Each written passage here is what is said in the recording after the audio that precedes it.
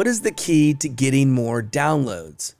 Well, the question that podcast legend John Lee Dumas asks any podcaster is, how many podcasts have you been on in the last 30 days? I'll say that again. How many podcasts have you been on in the last 30 days? Why does he ask this? Because as he puts it, he knows the truth.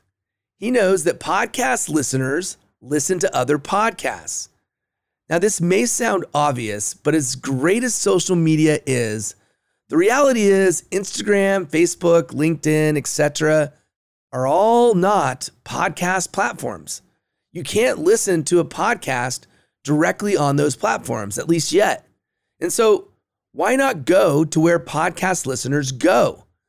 Getting on more podcasts means you're getting to more podcast listeners. So here's the solution. Think about all the podcasts in your space. Think about every podcast that's related to the type of podcast that you have. If you have a podcast on finance, think about all the podcasts in the finance space. If you have a podcast about marketing, think about all the podcasts in the marketing space. The reality is most people only listen to 5 to 7 podcasts. So in order for your podcast to be one of those podcasts, you have some work to do. And you need to get in front of those podcast listeners, making sure that you go on other podcasts in your space.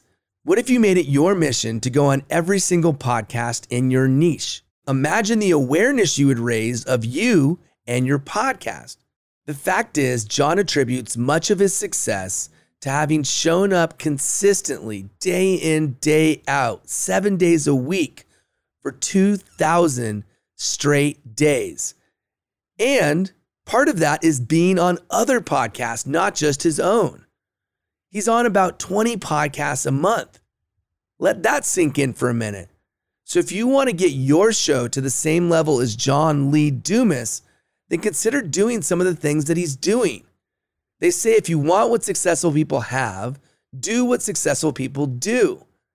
And so, John, thank you for sharing your wisdom. Thank you for leading the way. Thank you for inspiring all of us to take massive action to put out not only your own content, but to be collaborators with other people in their content. Not only will you help support them, but you'll gain more exposure as a result. So let me ask the question again.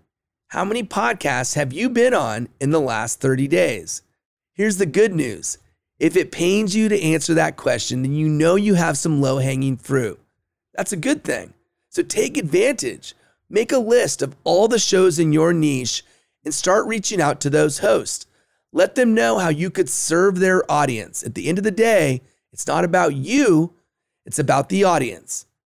And as a bonus, let's network. Include your podcast name in the comments. Also, let me know what type of ideal guests you would love to have on your show. What type of value would you like them to share? And who knows, potentially this would lead to having more opportunities for you to be a guest on other podcasts, as well as having more guests on your podcast. I hope you got some value from this, and if you did, please consider subscribing. And until next time, remember, everything we do it for the love of podcast.